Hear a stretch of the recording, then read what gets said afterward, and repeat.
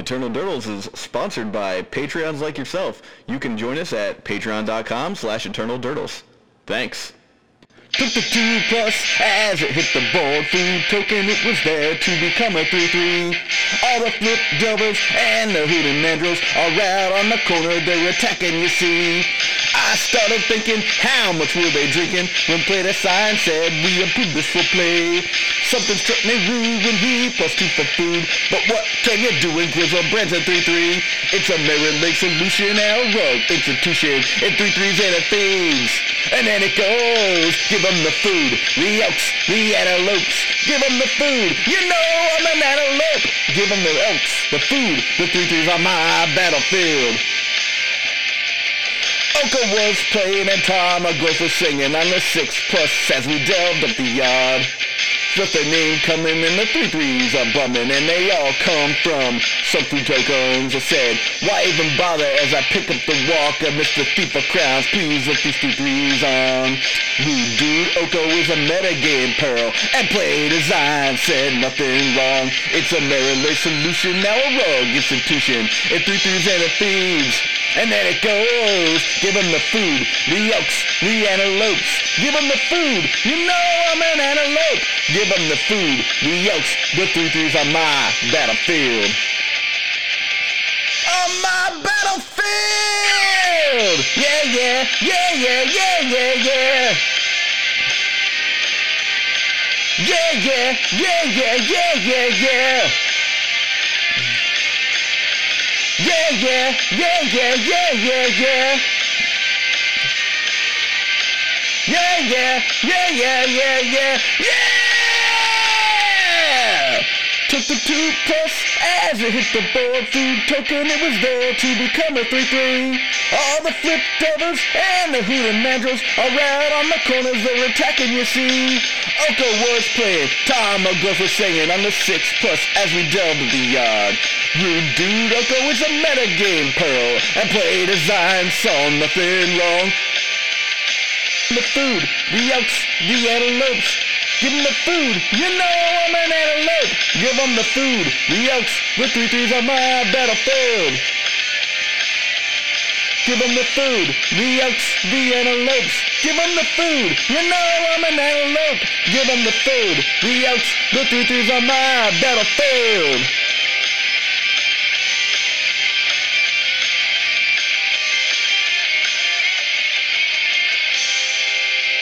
Hello and welcome to Eternal Durdles. I'm your host, Zach Clark, and with me as always, Nathan Golia. Nate, how's it going, man?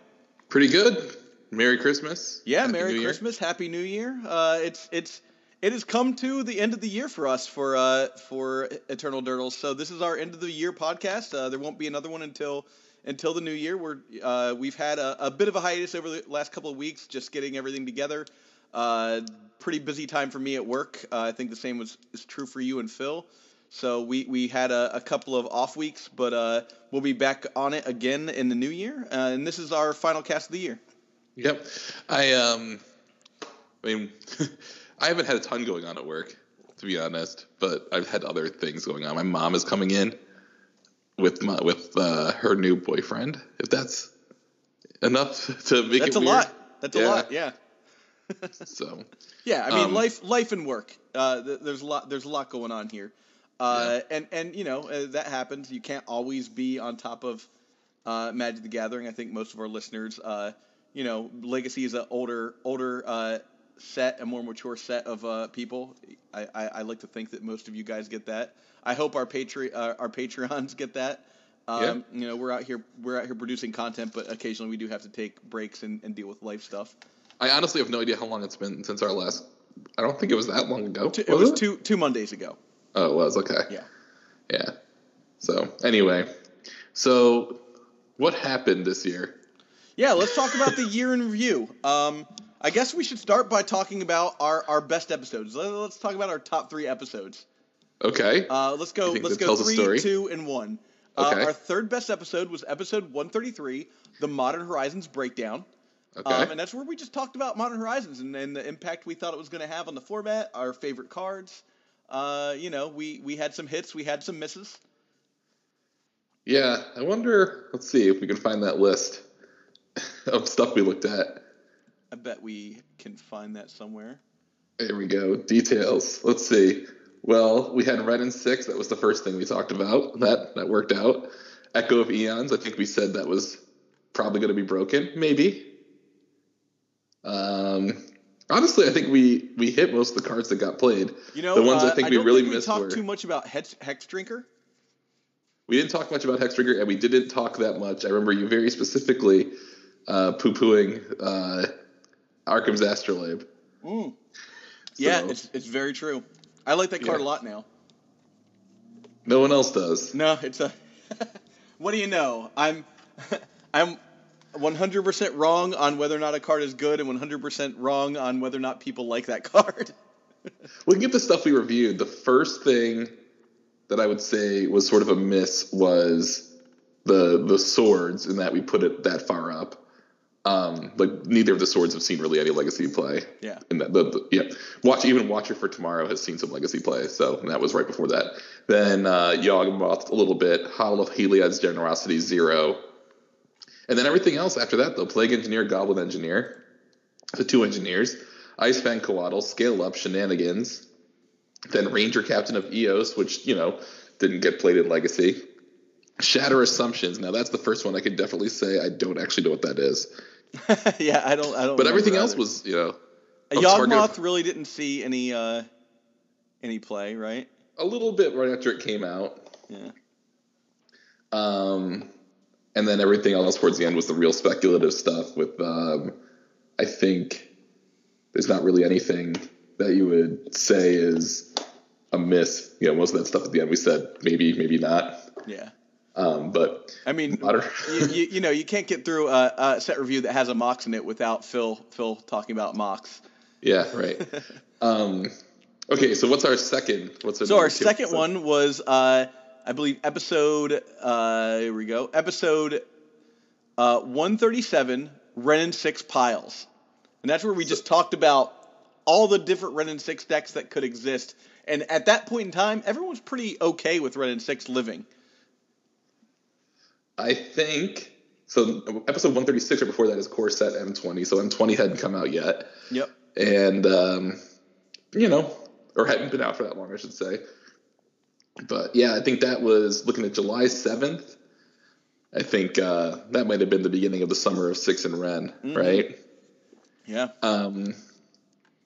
But yeah, now we talked about then at this point. So what's the number one episode of the year? Number one for us last year was episode 128, Epic Size War of the Set review. And that was a 2 hour and 28 minute podcast. It's probably, I think, our longest podcast thus far. Maybe last week's podcast was longer?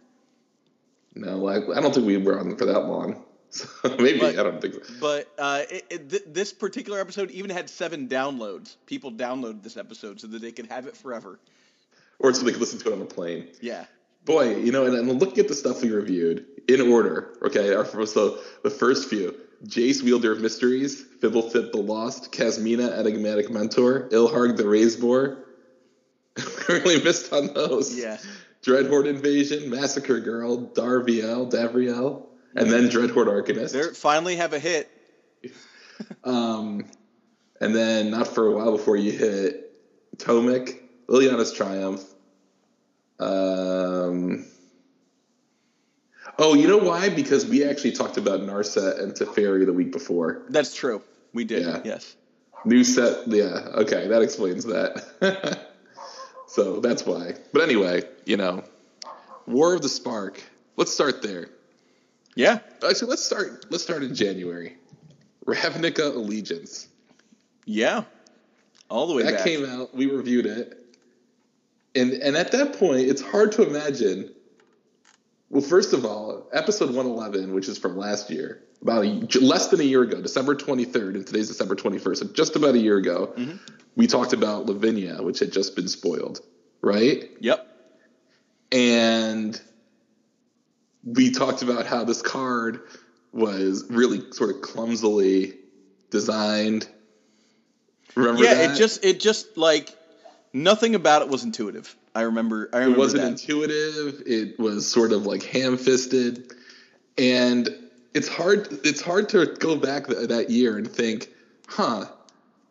we probably should have seen the rest of this year coming. Yeah. Even though the rest of Ravnica Allegiance is a fairly standard set, like a normal set, I should say, right? Yeah, it's definitely a standard set, and that very few of the cards went far past standard. Let's look at I'm looking at the Ravnica Allegiance checklist, and let's see if there's a single card that you could think of from this set that has made it. This set came out in 2019. Sphinx's Foresight, right? Remember that one? Scry 3 at the beginning of your first upkeep? Yep. Didn't really go anywhere. I remember did some stuff with Judith to see if that would work. Light Up the Stage, remember that one? Yep. Light Up the Stage. That's probably the card, right? The only card from the set that really did anything in Legacy, and then it has come and gone. Cindervines is also in Ravnica Allegiance. Yep. And that still is played. I during this era, I was able to day 2 a limited event. That's about as good as I've ever done in a Magic tournament. Lavinia isn't played in Legacy that much, but it is played quite a bit in Vintage. Yeah, it's definitely a great. It's stuck around in Vintage quite a bit, which is nice. Yeah. But boy, like, I'm just looking. I keep thinking it's different cards because all these cards have like sort of similar names to cards that are actually played. But yeah, so there's a Time Twister in that set. Can you believe it? Yeah. Each player shuffles their hand and graveyard to the library, draws 7 cards, exile Emergency Powers. How far is that? Yeah, Emergency Powers. Remember that one? Yeah. So Ravnica Allegiance comes and goes, right? Mm-hmm. Released on the 25th of January 2019. And then it sticks around for a bit. It's the winter, right? In April, we have the Niagara Falls Grand Prix. So I guess that also means that maybe this year we had the open letter. Was that this year? Yep, the call to action. That is episode 114. So that's this year where we were concerned about the scheduling of the Legacy Grand Prix on Easter in Niagara Falls, and got together with a bunch of our friends to, make the point that, maybe that wasn't the best idea, and really we don't want that to have a look at Legacy. And again, just thinking about organized play in general being turned on its head so much since then, right? Yeah. So we have the open letter, and then we had the actual Grand Prix itself, which was run by Daniel Goetschel, I believe, playing the blue-white Stoneforge deck. Mm-hmm. And then all hell breaks loose, right?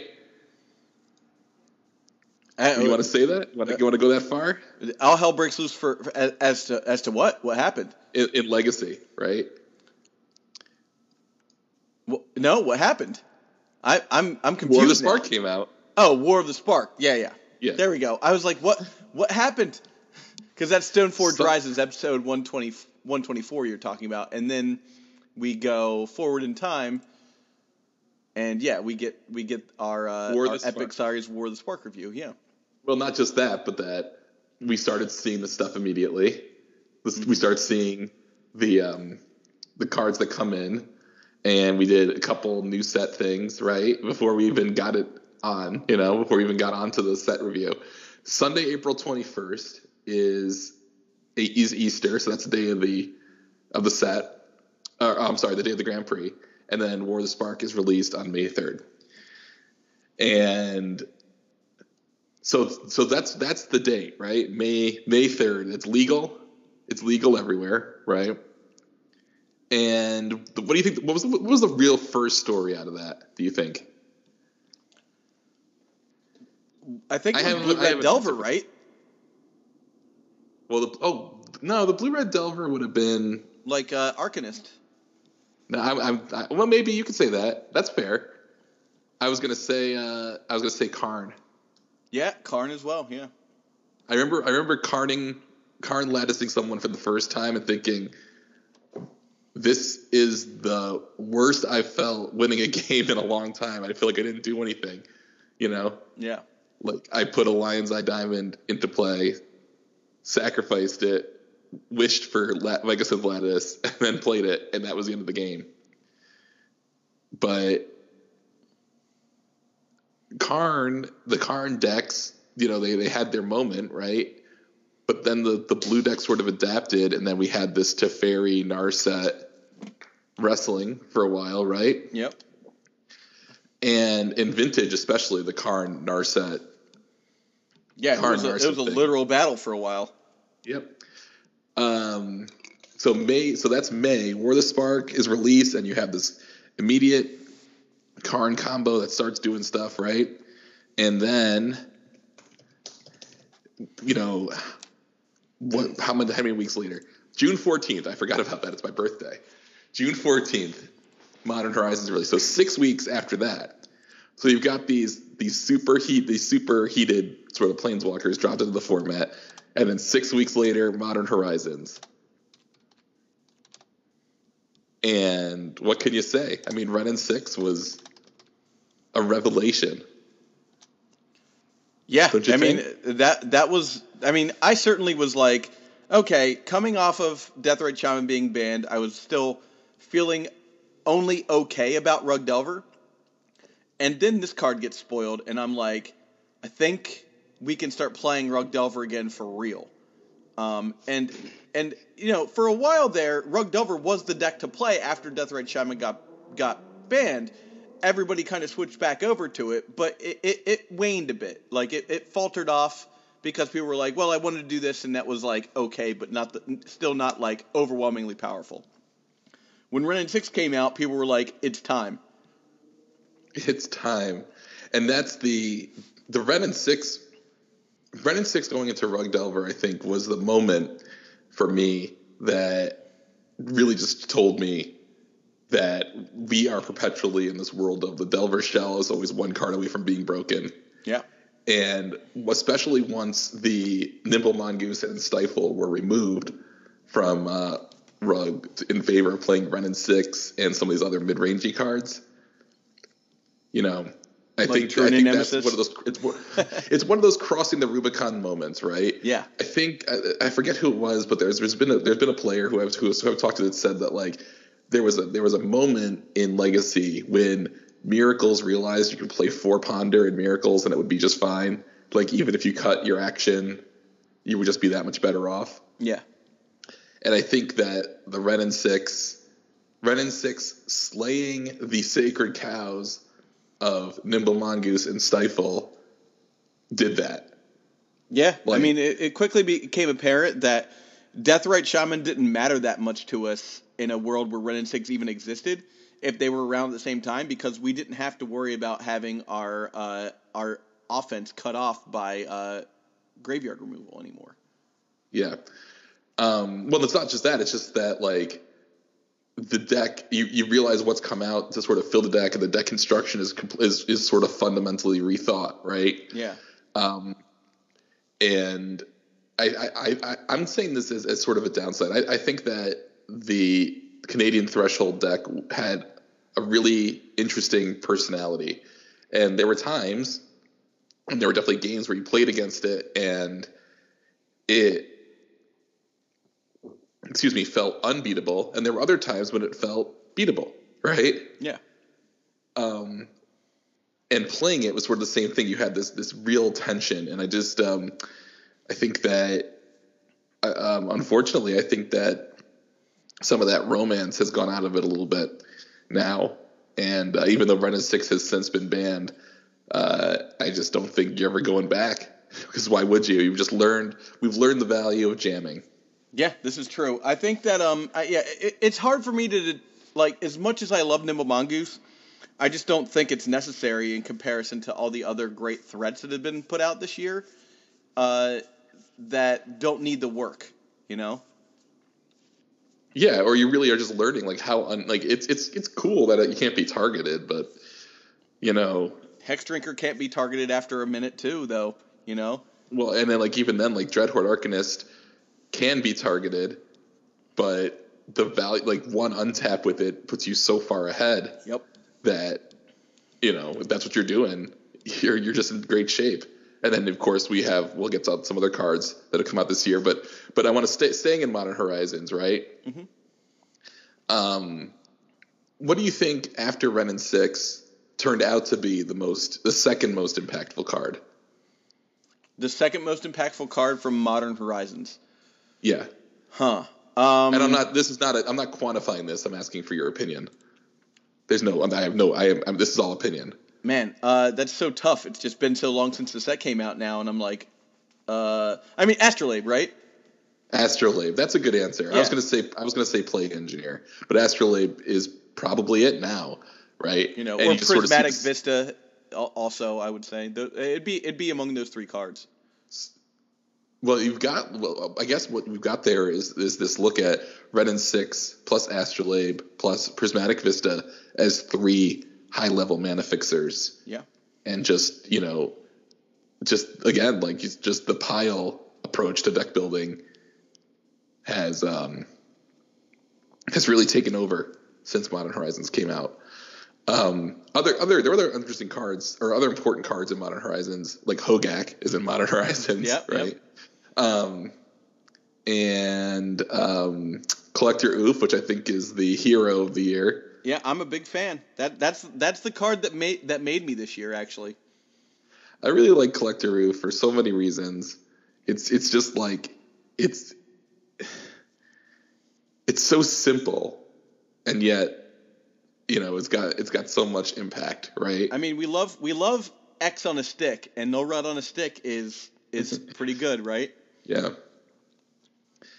Force of Negation, and all the forces really for vintage Force of Vigor, right? Yeah. Big cards. An Echo of Eons has come on a little bit at the end of the year here.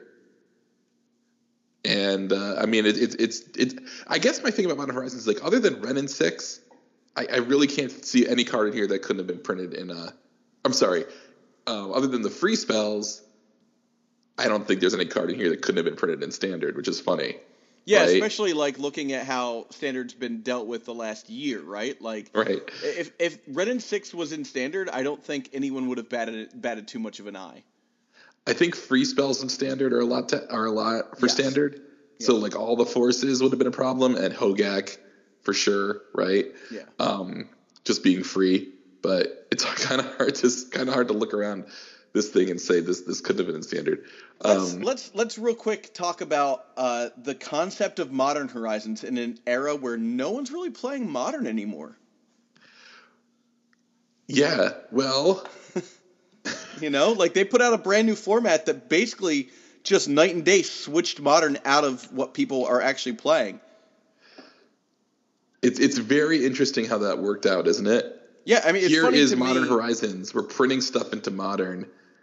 I think what Modern Horizons really did to this year for especially for Modern and Legacy and Vintage to an extent, though I don't think Modern Horizon, other than Force of Vigor, is there like a signature Vintage card in Modern Horizons?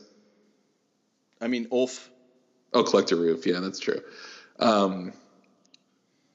But yeah, for Legacy and Modern especially, you had just gotten the biggest set impacting those formats in years with War of the Spark anyway. True. I mean, the only set, Oath of the Gatewatch would have been the last one, and that was sort of a fluke, with the Eldrazi, right? Yeah, that was an unintentional thing, I think, whereas this was intentional. It was intentional to shake up these formats. But War of the Spark had done enough already, right? Yeah. With all the stuff it brought in, and then you brought all these other cards, right? Hogak got Modern just obliterated. Hogak was itself banned. Bridge from Below was banned, and Faithless Looting was banned from Modern. It was about time for Faithless Looting, in my personal opinion. That might be a hot take, but I thought it had been time for a while, actually. Well, Modern is unbalanceable, I think. It's just not certainly now it is. Yeah. And so Faithless Looting, whatever. Like, who cares? I love Faithless Looting. It's one of my favorite cards, but And now that it's been bad for Modern, I don't even think twice about playing Modern ever. I don't ever want to. But you already had the most impactful set, and then this got shoved in you, and this was just a bomb. I'm scrolling up and down the full spoiler here, just looking at things like Urza, right? Yep. Giver of Runes, it's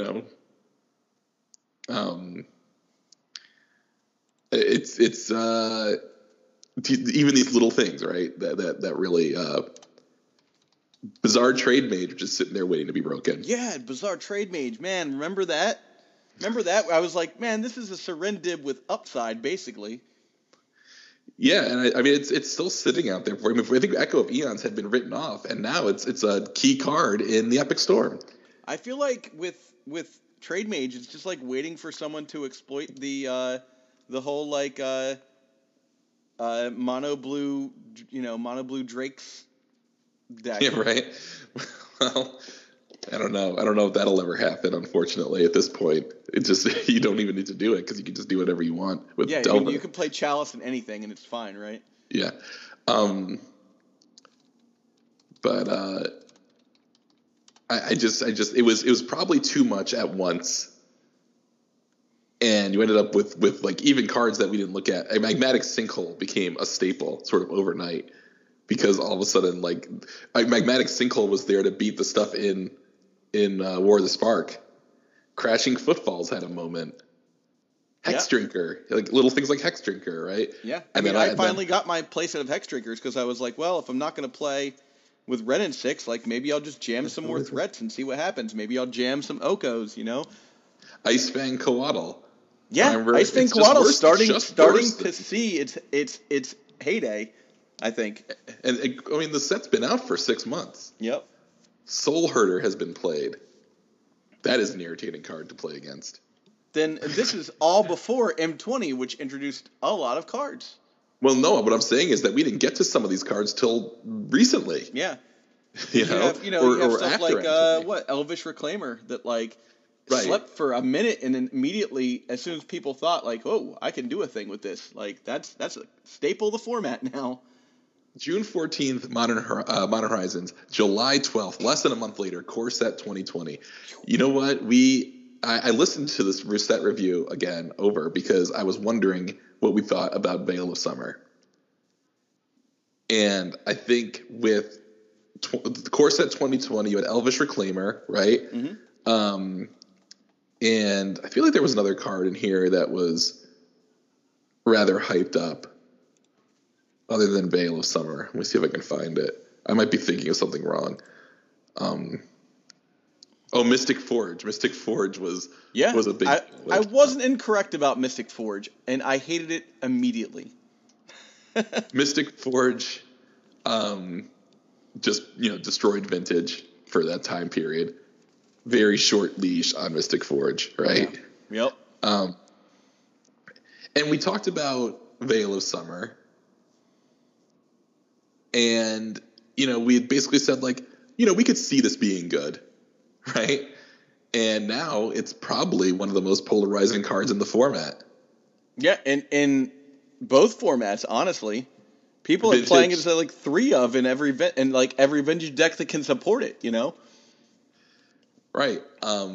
Here are some cards that are in M20. Scheming Symmetry, which is a vampiric tutor. Oh, yeah. Right? Like, that's still sitting out there waiting for you to figure it out. What about the Claw? Which Claw Talisman? That's in Throne of Eldraine. Okay. There's another one, though. Yeah, there's another one. We're not even to Throne of Eldraine yet. There's the Double Demonic Tutor. I feel like there's a couple other things that we talked about that we like thought had a lot of potential. Yeah. If they, if they could find a place, but you just haven't had time. There's been so much. You don't have any time to even think about what you're doing, because so you're starting May 3rd to July 12th is 2 months and 2 weeks, right? About 10 weeks.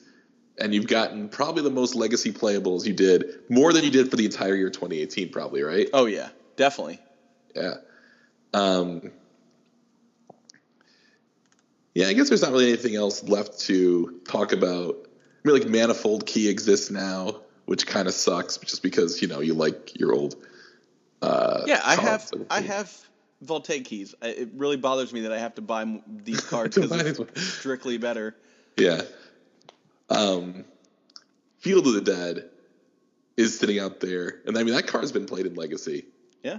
That's a devastating card in any of the other formats. So, an Elvish Reclaimer, when we talked about it, we said it's got to be good.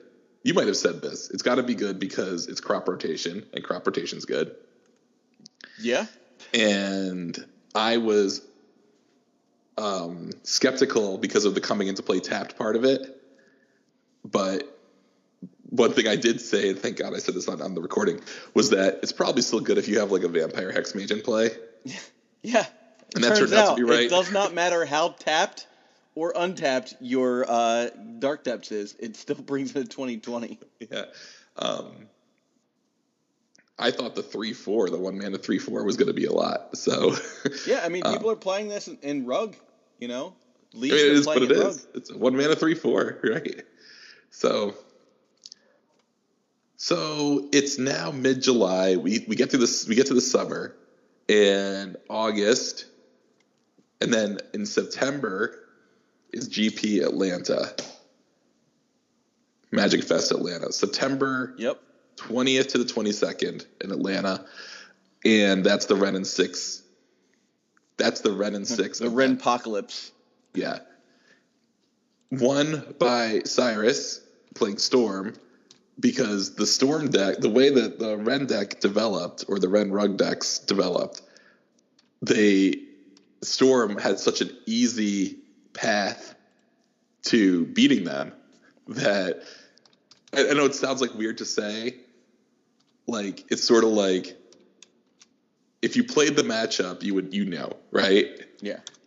Eventually, the Rug decks went back to some of the stuff like Stifle because this matchup was so bad, and by Eternal Weekend, it had turned a little bit. But yeah, I mean, you're just able, if you the matchup, the choke points on it were such that it was a really good tournament for Storm, and Ren and 6 Rug just covered up the rest of it. So,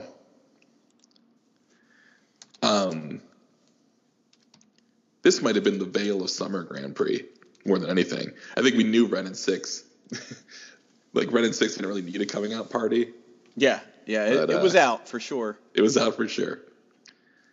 So let's see. So now it's the fall, and the following week, or a couple weeks after the Grand Prix, October 4th, Throne of Eldraine is released. And with it, Oko, the Thief of Crowns. Yeah, I mean, Oko, it's there. He's been a staple of the format since I incorrectly decided that card was dumb. It looks silly. Yeah. A food token sounds ridiculous. Phil, who was unfortunately not here, saw it. Yeah, Phil saw it. And there were people who were definitely saying like, well, like this is just gonna destroy any creature deck by gaining 3 life a turn on a 6 loyalty planeswalker, right? Yeah. Or it's going up every turn, and you just can't stop it. And I think we should have had maybe a little bit more respect for just how many decks that impacts. I was just like, well, yeah, but on the other hand, like Show and Tell, Reanimator, like any combo deck, right? And even something like Death and Taxes is going to stop this thing from doing anything because it's going to revoke it or it's going to tax it, But I think it's sort of borne out that this Oko Thief of who would have said Oko Thief of Crowns brings miracles back, right? Yeah, nobody. I don't think anybody saw that. And it's done it. That's what it's done. Just become this army in a can that stabilizes for control and stops anything from working. I think we all looked at War of the Spark as a whole and thought it was going to be a weaker set, and I think it turned out. Throne of Eldraine. I'm sorry, a Throne of Eldraine. Yep. Yeah. I thought it was going to be a weaker set, but I don't think that. I think it's turned out that it is not. That is not the case. Nate, we almost skipped the set review. We're like, I think this is trash. I don't think there's anything in here we want to talk about. And Phil was like, no, we need to do a set review. Phil, God, too bad Phil's not here. Phil, I do remember that now. Phil was like, no, this is the best set that's come out this year. I'm like, we're both like, Modern Horizons came out this year. Like, it's Phil doing Phil things again. Well, Emery, he was right about Emery. Yep. He was right about Oko, Brazen Borrower, right? The cards are powerful without being as sort of twisted.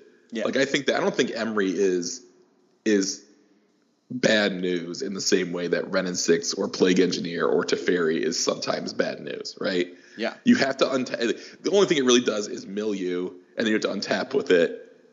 And maybe it does something, right? But I played against Emery a few times. It's definitely not a card you want them to resolve. But certainly it's not also a card you want them to untap with. It's you can kind of like you could either look at their grave. You get a chance to look at what it's going to do, right? Because you can look in their graveyard for a turn, especially if it's on turn 1. So I don't think it's egregious, but it was just again another thing. And then you mentioned Wishclaw Talisman. Again, just a card that it's almost like we talked about. Maybe that's the problem with Scheming Symmetry, right? There was that sort of double Vampiric Tutor in M20 that we didn't even have a chance to get to before they gave you a Demonic Tutor on a stick. Yeah. Right? And like Vampiric Tutor, not for nothing, it's banned in Legacy, no? Vampiric Tutor's banned, yeah. All the top deck tutors are banned. Scheming Symmetry is good enough to see play if you wanted to win that turn. If you could figure out it could be broken. It's still not even 6 months old. Yeah. So it could be broken tomorrow for all we know, right? Yep. Let's see what else is in Throne of Eldraine of interest that has been. I can't believe you're so right. We almost skipped the set review. I forgot about that. There's Royal Scions, which are also good. Which has been played, yep. Gilded Goose. Goose? Yeah, the other goose that is Once Upon a Time. All these cards have been played in Legacy. Yeah. And I'm just going into the gold cards, but I don't see anything there. But that's a lot of playables. Fabled Passage. Fabled Passage, definitely.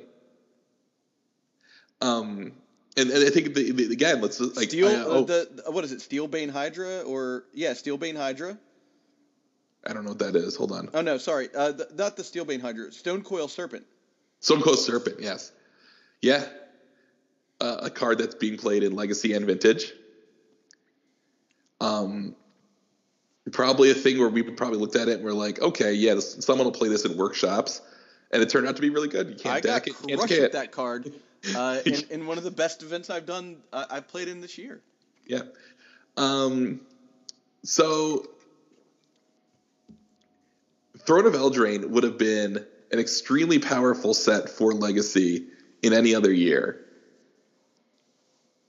But it might even be worth it to say it's even more powerful. I'm trying to think like the set I always think of since I've been playing Legacy sort of seriously is Khans of Tarkir. Like, because I started playing Legacy right before Innistrad came out. Like, seriously, you know what I mean? Like, I started playing it really seriously at that point. I started about right after Khans. Yeah. And so, like, Innistrad was probably, people who were around for that would probably say that's the set, right? Khans of Tarkir, it's almost like you forget that Treasure Cruise and Dig Through Time and Monastery Swiftspear were all in that set, you know? I mean, because they banned them so fast. But I remember at the time thinking, like, this isn't going to be good. This is going to be disastrous. And I just remember being like, well, I play some cards and then immediately realized that everybody running Treasure Cruise was running a better version of the same deck I was running, and I couldn't because I was on Rug. Yeah. So I wonder, like, Throne of Eldraine, though, I think on the whole is more powerful than Khans of Tarkir. Yeah, especially since the cards that are good are still legal. Yeah, top to bottom. You know? Like I always say, Oath of the Gatewatch is sort of like a special case because the Eldrazi were just so on rails. Like, that was almost like fed to you. It was like, this is one deck. We're printing all the cards for this one deck. Here you go. Yeah. Imagine if Energy was good in Legacy. Like, that's what that would have been, the set. So we've kind of covered the year in Magic for Legacy, right? Let's talk about, how the year went for us in Legacy. Well, it's hard to remember back to the beginning of the year now, right? So beginning of the year, I remember I played in a couple of Grand Prix side events. I didn't do great. I was on Infect at the time because that's who I was at that point in time. I felt like tighter play could have been an issue with that, but also people were still the deck to play at that time was just Grixis Delver, which has Lightning Bolts and Fatal Pushes. Yep. So the answers lined up very well against what I was trying to pull off, and that's from the beginning of the year. We move into the middle of the year for me in particular. I jumped on Wrenn and 6. I was messing around with Miracles a little bit, but I even tried a couple of Wrenn and 6 piles, because I didn't want to just be Rug, and then then it got banned. That's pretty much what my year was. Just playing around, looking for something that worked in Legacy, and kind of not finding a true voice until after the thing that I would like to do the most got taken away from me. And then I took that thing and I did really well with it in Vintage. Yep. Well, I always just goof off on Magic Online. That's sort of my thing that I do. And then like a real event comes around. I think we both did better this year in Vintage than Legacy. Yeah. I think I had a positive record in Vintage. I top 4'd one of our local tournaments here, like with Vintage Dark Depths of all decks, right? I remember I remember at the beginning of the year I tried to play Burn because I thought Light of the Stage was gonna be great. And I was like, I'll just play Burn and see what it's like. And it turned out that every game I resolved over Light of the Stage I won, and I lost every other game. Which is kind of funny. But then by the time the Grand Prix at Niagara Falls rolled around, I didn't really feel like playing anything, and I just played the Phoenix deck in a side event and went 3-2 or something in a PTQ, right? Yeah. And then I played Bomberman for a while once Karn came out, but I sold all of my Mox Opals to get my Lotus in the summer, so I don't have that available to me anymore. And then I can play Bomberman in Vintage now. Yeah, right. I think you still need Mox Opals. And then I played Hogak at the Grand Prix, just because I found the Wrenn and 6 arms race to be so... What's the word I'm looking for here, Zach? Oh, it's just a slog, right? Like it was just like infuriating. Is not really the aggravating, irritating to try and play that game over and over and over again. Also, it should be noted at about this time of the year for both of us, we started going deep on collector's edition cards. Was that last year? That was last year. Well, maybe you did earlier. I didn't till whatever time I got my Lotus. So like around Gen Con, so around August. Yeah. Oh, around the time of the year we're talking about. Yeah. Yeah, for sure. I was definitely more interested in that at that point. I think we skipped a set, by the way. We skipped the Commander set. Anyway, in going back to the year. Then I played Storm at Eternal Weekend and did okay, and that brings us to today. Yeah. You know what I did? You know how much Magic? Here's the Magic I played last week. I played 6 leagues of Boros Feather and Pioneer. Wow. That's one of the first decks I played against. Oh, it's so much fun. I think I found that kind of deck is really what I like doing. Like combat tricky, like win out of nowhere type deck. You like playing limited in your constructed No, I don't formats. think that's the case. I like playing Infect. Infect is not a limited deck. Yeah, Infect very much feels to me like I'm playing like the best limited deck against a not so good limited deck when I'm doing well. And when I'm doing poorly, it feels like I'm playing a limited deck against a constructed deck. I don't know if I agree with that. I think Infect and decks like this are very deliberate in their construction. Yeah. You know, it's like every little number and every little tweak and every little plan counts. But it's so much. It's more satisfying when you pull it off, I guess. Right? Oh yeah, it feels amazing when you get like, you know, we were talking before about like constructing the Karn Lattice combo where it doesn't feel good. Nothing feels better than like playing an elf and turn 2 invigorate berserking it and having it get through, because you're risking a lot doing that. You're like, let's see if this does it. You know, like you're putting yourself on the line. Yes. Yeah. Yeah. And I've played a bunch. I've attempted a bunch of brews like that this year with cards like Death Shadow, playing Berserk with Dreadhorde Arcanist, just trying to pile stuff and recast it onto this big trampler. Yeah. And with Boros Feather, which is a different format, but even in old school by playing Giant Growth and Berserk. And even I found myself thinking about like Channel Hell from Beyond yesterday when I was going through my old school cards. Get them. Yeah. You take that. It's the original Hatred, everybody. Green, black. Yeah. Literally. Yeah, I guess it's not untrue. Before we go too far, I wanted to switch it up real fast and thank all the people that have been on the cast this year. Oh yeah, we had a great year for guests. Yeah, for sure. Really great year. So early on, we had Roland Chang. Thanks, Roland.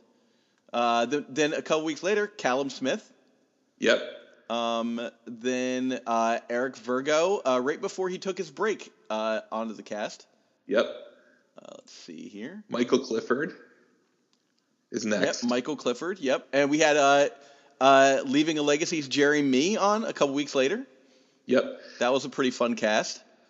Matt Hackbert and Strifo. Yep. We went. Wow, that's 3 weeks in a row we had a guest in that month. You talked to my buddy Gordon. Yeah, that was so much fun.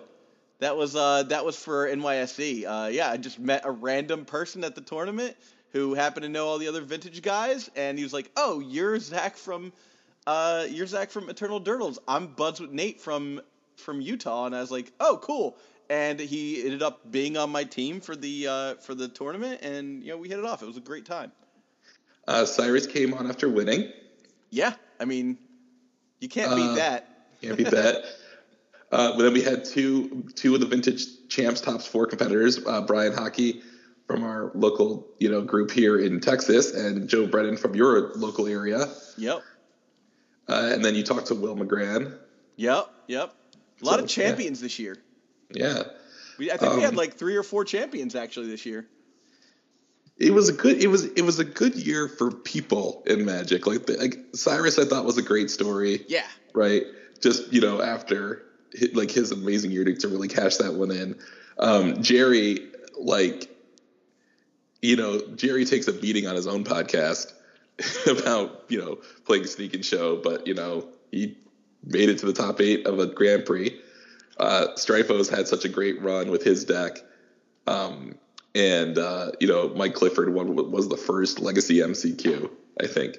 Yeah. So, and then you get Will McGran winning the old school event, and Joe Brennan being the vintage champion, crowned vintage champion. You know, those are all feel good stories. Yeah, we were happy for a lot of people. It's kind of too bad that Magic itself was so frenetic and sort of just anxiety-inducing this whole year. It seemed like. We'll see what the next year brings. I think that's like the kind of that's Magic. You have to just wait and see what happens. Hopefully, the next year benefits your deck, and the skill cap doesn't increase too much that I can't play properly. Yeah. Well, do you have to hop off? Yeah, I think this is a good the feel good of the year kind of situation is a great spot to end it. I wanted to also thank all of our Patreons. You guys really help us, keep this podcast alive.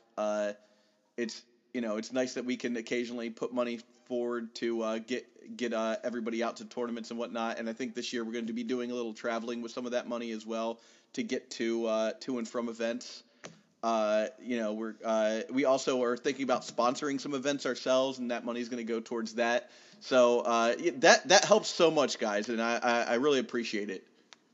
Yeah, I mean it's one of the little joys we get when you have it when we see it in our email that you have a new patron. So it's nice because that's probably the only thing we check the Eternal Turtles email for. It's just kind of funny. But we do try and be out there and accessible. I've been doing some work recently on trying to put together a no fetch legacy showcase. I talked to Zach and Phil about the other day about just trying to see what we can do to sort of settle one of those age-old questions about the format. What would happen if we didn't have fetches, making everything too easy? Another very controversial episode we did, actually, is the one with me and Phil where we talked about a world without fetches. The world was with fetches, but they exiled, right? That was what it was. Yeah. Yeah. I think I don't know if we've thanked Kevin Kiang, who is one of our newest Patreons. So I want to make sure that we get that in as well. But yeah, I think that's it for us for this year. Everyone have a great new year. Have a wonderful holiday. And we'll catch you on the flip. See you next decade. I got to have my dad joke. Yeah, there you go. Have a good night, everyone. Have a good one.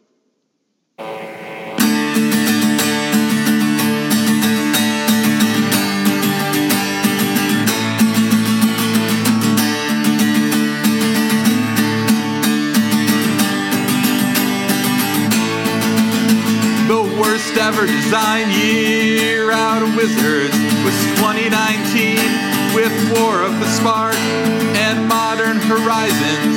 Silly food tokens, Mystic Forge finally broke Mishra's Workshop. The worst ever design year out of Wizards gave us static abilities on Planeswalker cards, a one-sided Null Rod, a free 8/8 legend, and a ley line that got whacked in a brand new format.